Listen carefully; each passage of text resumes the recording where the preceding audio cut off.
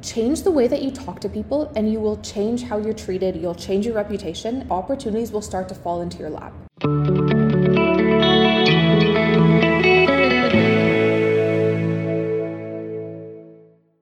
Hey guys, it's Elena. Welcome back to 20 something. In today's episode, we're going to talk about interpersonal communication. I'm going to share everything that I've learned about communication in the past 22 years from a huge number of books, videos, and classes that I've read, watched, and taken on the subject. This stuff is really important to me. People miss out on opportunities because as children, we are not taught to communicate. There's a lot of conflicting information that we're given. For example, when we're kids, we're told things like, don't talk to strangers, don't talk about money, don't talk about sex, etc. But suddenly when we become adults, actually talking about those things helps us. That constrains our communication skills from the start, and people miss out on opportunities as a result of it. The truth is, you can talk about any topic without it being taboo as long as you learn how to communicate most effectively in a way that not only makes people like and trust you more, but also helps you get what you want more frequently. It increases the frequency at which you operate professionally. It makes things happen quicker, and it can reduce conflict along the way. I mean, the truth is, we all live alongside 8 billion other people in the world, and as much as, especially those who are interested in entrepreneurship and business, we love to think that we can just stay in our tunnel vision in our own little shells and focus on our own projects. The truth is, oftentimes actually, you have to go through others at some point to get what you want. And one of the most valuable skills in this world is being an effective communicator, learning how to feel comfortable speaking to others and putting yourself out there and getting your point across as clearly as possible. So it's a skill that you can improve like any other that'll increase your success in the professional world. It'll also help with interacting with colleagues or customers as much as it helps in dating and in our personal lives. I'm gonna start with a few fun little tricks here and there for in-person communication because these are kind of random and I just wanna get them out of the way, and then we'll talk about some things more specific to the professional setting and finally in friendships and relationships. Little tricks for in-person communication. The biggest thing that I've learned over the years is the importance of names, using people's names. Ask their name, remember their name, and use their name when you're speaking to them. Subconsciously, people will like you more if you do this. The sweetest sound in the world to anybody is their own name. We're inherently selfish. We love the sound of our own name, and we actually don't hear it very often because it's not something that you yourself pronounce all the time. Most people use names at the beginning and the end of an interaction. They're good at that. They say, hi, Joe, bye, Joe, but they don't use it throughout. They don't say, do you know what I love about you, Joe, before they finish their sentence. So use someone's name throughout the conversation, especially when you're delivering a particularly important sentence that you want them to listen to. Without even realizing it, they will like you more. The next is when someone says, how are you? Always be better than good. Always say something enthusiastic like, I'm amazing, I'm incredible, never been better, how are you? Instead of the typical monotonous, good, how are you, that people mutter so quickly in passing and then move on to the rest of the conversation. People have a positive psychological response to enthusiasm at the beginning of an interaction. So if you start your interaction with, I'm amazing, how are you? That's so out of the blue just because everybody else says, good, how are you? By being one notch above everybody else, again, you set the interaction, you set the conversation off on a high note from the beginning. The next one is eye contact.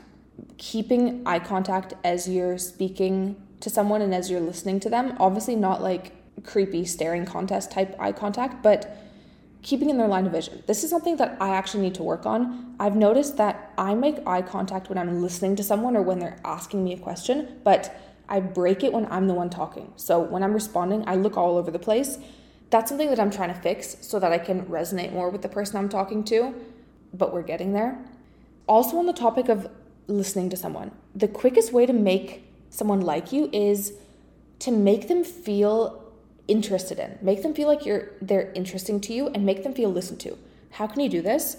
Here's an example. When someone's telling you a story, most of us have a habit of nodding them along with yeah, throughout the time that they're talking. And as much as your intention when you're saying is to communicate that you're listening to the person, it actually has a negative effect. It makes them feel like you're rushing them along. It makes them feel like you want them to finish their sentence as quickly as possible because you're getting ready to talk.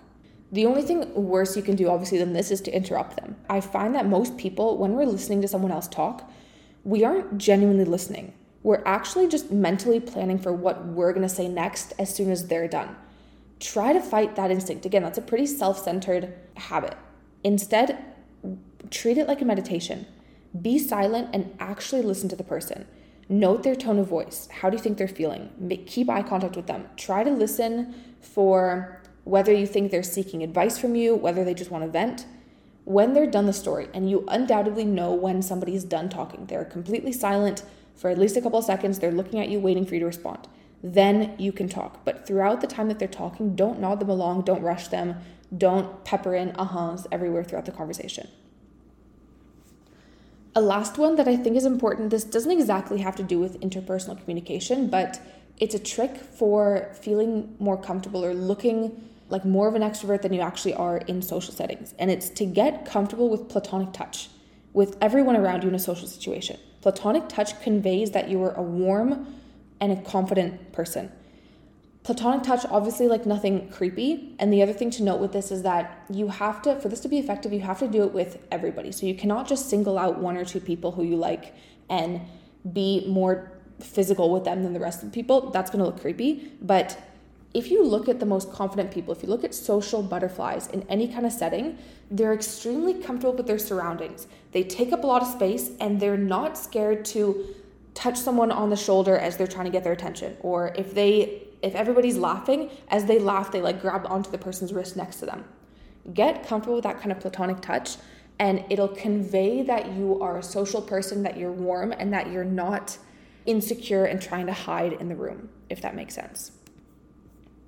Moving on to written communication, text messages, email, letters. Something that was hammered into our brains in business school is top-down communication. By top-down, it means start with the conclusion. So start with the main point you want to get across. This is the opposite of what most people do. Most people start with the entire background story about how they reached X conclusion or how they learned whatever. You want to do the opposite. Start with the main point, especially in written communication. Important text messages, emails. Use as little words as possible to convey your point and start with the end goal, the end result of what you found out. Don't waste the other person's time. Never use 2 words when 1 will do. If you can say something in 5 words, why are you taking up 10 words to say it just because you feel like you added in some sophisticated adjectives? Every word in your sentence should serve a specific purpose. If it does not, cut it. That's a good test, actually. If you're rereading a text or an email, if you can cut a word and the sentence still makes sense, still gets the same point across, cut it. You want to be as concise as possible in business communication. Whether it's a text or a memo or an email, actually the same applies for even a presentation. If you're delivering something out loud to a group of people, start with the conclusion. Start with the main point about what you have found. Cut the fluffy backstory, cut all the Shakespearean poetry, and make it as concise as possible. Training yourself to make that change in professional communication will make such a huge difference in how seriously people take you. If you want to make things happen in business, you need to be quick. You need to get to the point. It's not high school English class anymore. Maybe in grade 12 English, you got bonus points for using long, beautiful sentences and Shakespearean poetry.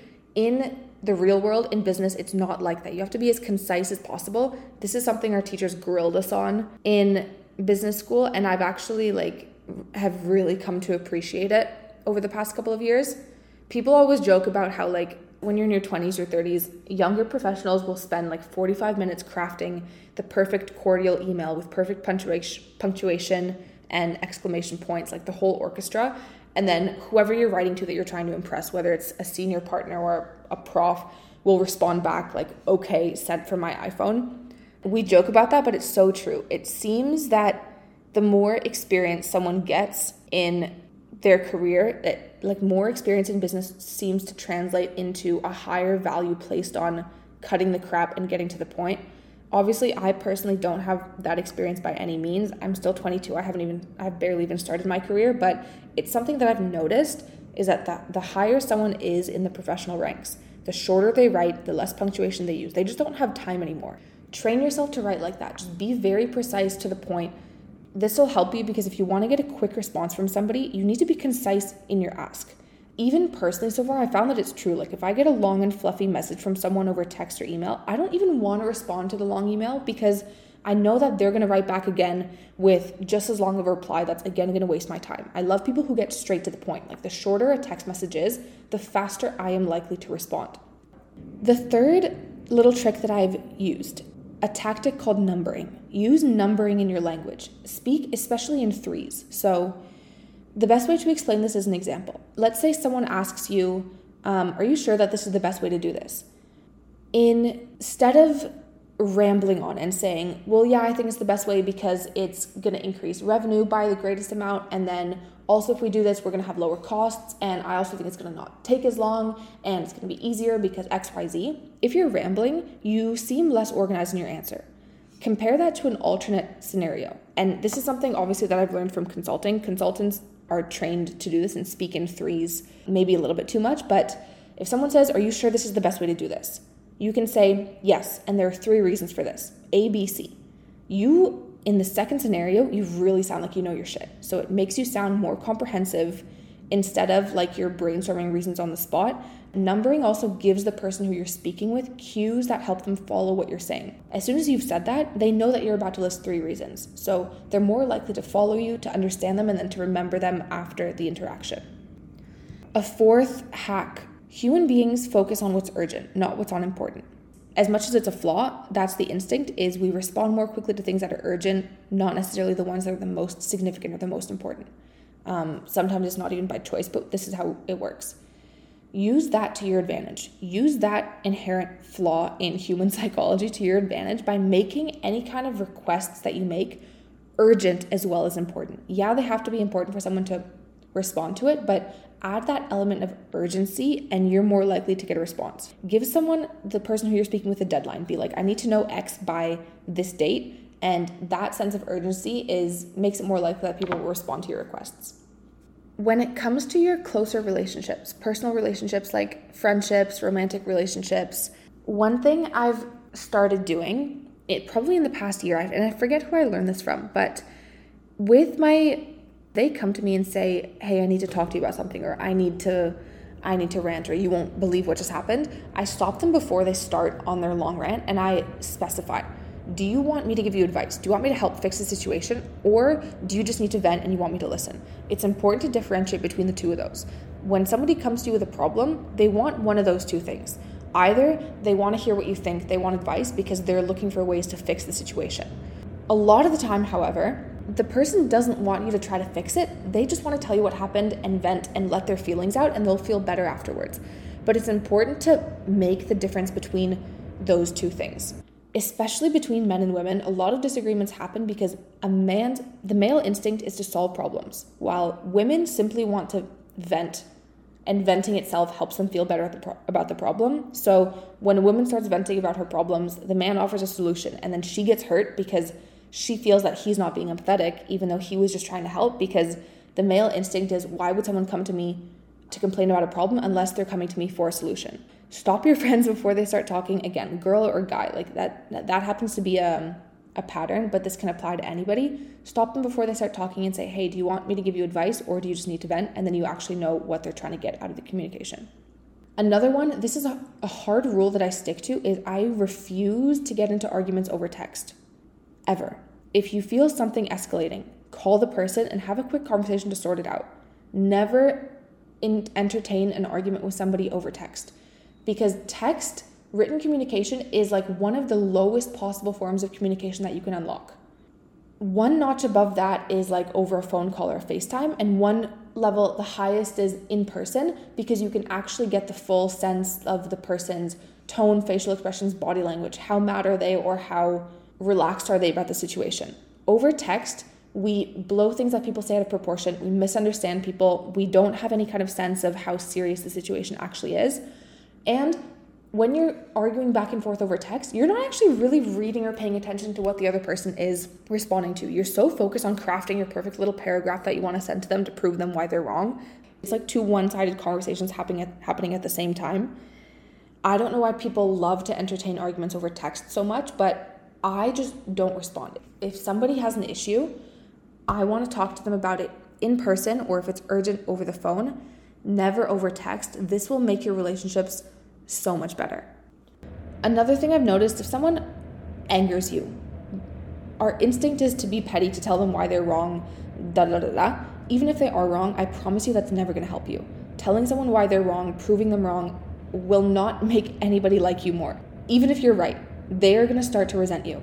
Instead, I have picked up on ways that you can still communicate your standards to someone, still make them respect you more, but without having to insult them or attack them, they'll start to feel bad immediately on their own.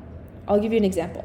One of my biggest pet peeves is when somebody flakes on plans last minute. It's so annoying because it messes up your entire day after you set aside like a morning or an afternoon for an activity that's now not happening and you could have spent that time doing something else. Instead of getting pissed at the person, let's say a friend flakes on you last minute. Instead of getting pissed at the person, say something like, "It's okay, I won't go without you. Next time, just let me know in advance so I can plan my day." Or, "I forgive you. Next time, let me know in advance so I can plan my day." You, in that sentence, the second half of the sentence, you're still setting your standard. You say, "Hey, next time, let me know in advance so I can plan my day." You communicate that you have other shit going on. Your life doesn't revolve around them. They need to give you more notice next time so that you can make alternative plans. But the first part of the sentence, "It's okay, I won't go without you," or the "I forgive you," you're still being sweet. You're not insulting them, you're not attacking them, you're still being sweet in a way that immediately, softens them. It immediately neutralizes them. This has to do with something called bliss point communication. The bliss point is I heard this in a podcast, I forget who it's from, it might have been Matthew Hussey. The bliss point is the optimal level of salty and sweet that leaves somebody wanting more. Two things. First, they see that you have standards and that you value your time. That's the salty. You're kind of firm in what your standards are. But two, you were also sweet. You didn't get mad at them. You said, "I forgive you," or "I won't go without you," when they were inconsiderate. And you'll often find that they'll feel bad without you having to yell at them. In this scenario, using this kind of communication will not necessarily make the person follow through on your plans that day or that week, but they will respect you more in the future and they probably aren't going to flake on plans. So at the end of the day, you got what you wanted.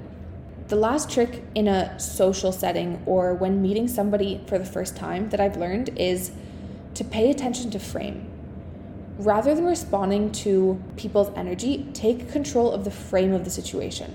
The frame sometimes is like the emotion or the tone of voice. If somebody gets worked up, don't follow them in getting worked up because then you're allowing them to control the frame. You're following their tone. Instead, if somebody starts getting worked up, remain calm. Actually start speaking even slower. Again, if somebody asks you to do something rushed or immediately or orders you around, act slowly.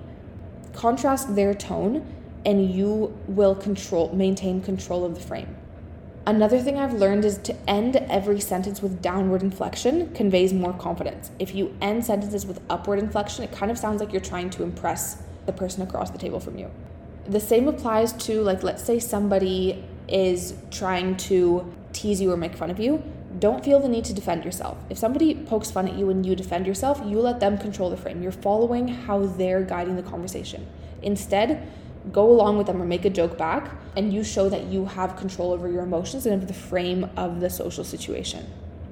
A bonus, a couple little things that I try to remind myself for confidence in communication. There's a quote I love that says, "Impeccable speech means not talking down on yourself, not gossiping or spreading rumors, and not being sarcastic." So I try to avoid those three things to keep a high standard of speech. Physically, own the space around you. I talked about this earlier. The most confident people, the social butterflies in any kind of social setting, are extremely comfortable with their physical surroundings. Don't be afraid to take up space when you laugh. Don't hunch over and cover your mouth like you're trying to take up as little space as possible. That conveys insecurity. Instead, put your arms out on the table, on the chair. Just be more comfortable with your physical surroundings. Don't be afraid to take up space and you subconsciously come across as more confident. Compliment others. Don't be afraid to compliment others and tell it how it is. Only insecure people think that bringing others up puts them down. The opposite is true.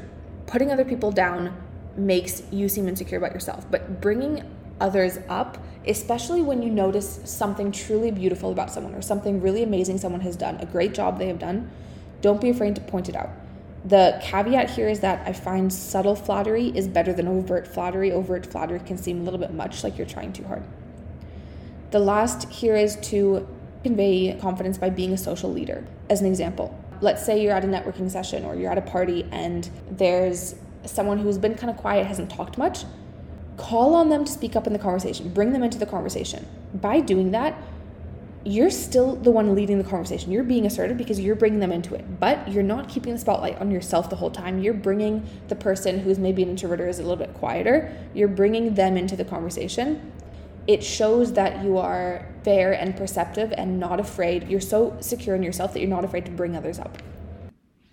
There are so many books, literally hundreds of books out there on interpersonal communication, on negotiation, on relationships, on business communication that you can learn more from. I know I have a huge list in my notes app of ones that I still want to read. As much as I feel like I've read a ton on this topic, I've only scratched the surface. There are a few that really stood out that I remember lessons from and would recommend. The first is The Art of Seduction.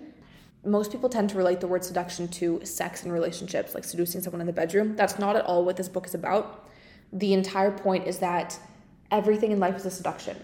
Trying to sell yourself in any situation, trying to get a job, trying to make a sale in business, trying to make a new friend can be framed in terms of a seduction. So it teaches you essentially how to make people like you more and be more attractive to people around you. And attractive can mean attracting customers, attracting business partners, attracting investors, attracting friends, all of the above. So that one was really interesting. I actually want to read it again.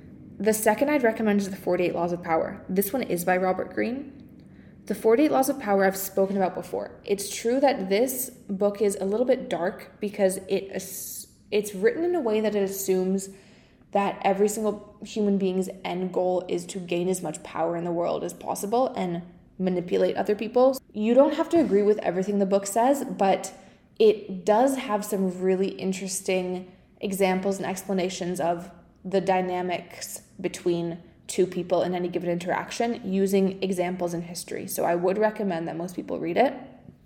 The third book I'd recommend is How to Win Friends and Influence People by Dale Carnegie. I've put so many friends on this book. It's really amazing. It was written decades ago and it's still just as relevant today. The two main things I retained from this book were the lesson on using people's names. I 100% got from that book and it has stuck with me ever since. And the second is to always frame and ask in terms of the other person's interests. At the end of the day, people are naturally selfish. They're more likely to respond or be interested in what you have to say if you frame it in terms of what they get out of the situation or why they should care.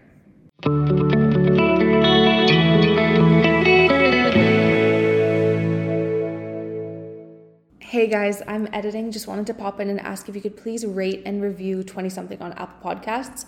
I do not do sponsors on the pod, and I would like to keep it that way. The only thing that I ask of you is that you leave a review on the pod. If you don't know what to say, just tell me what your favorite episode is. And if you know someone who you think would find value out of these episodes, send it to them. Send it to your best friend, send it to your mom.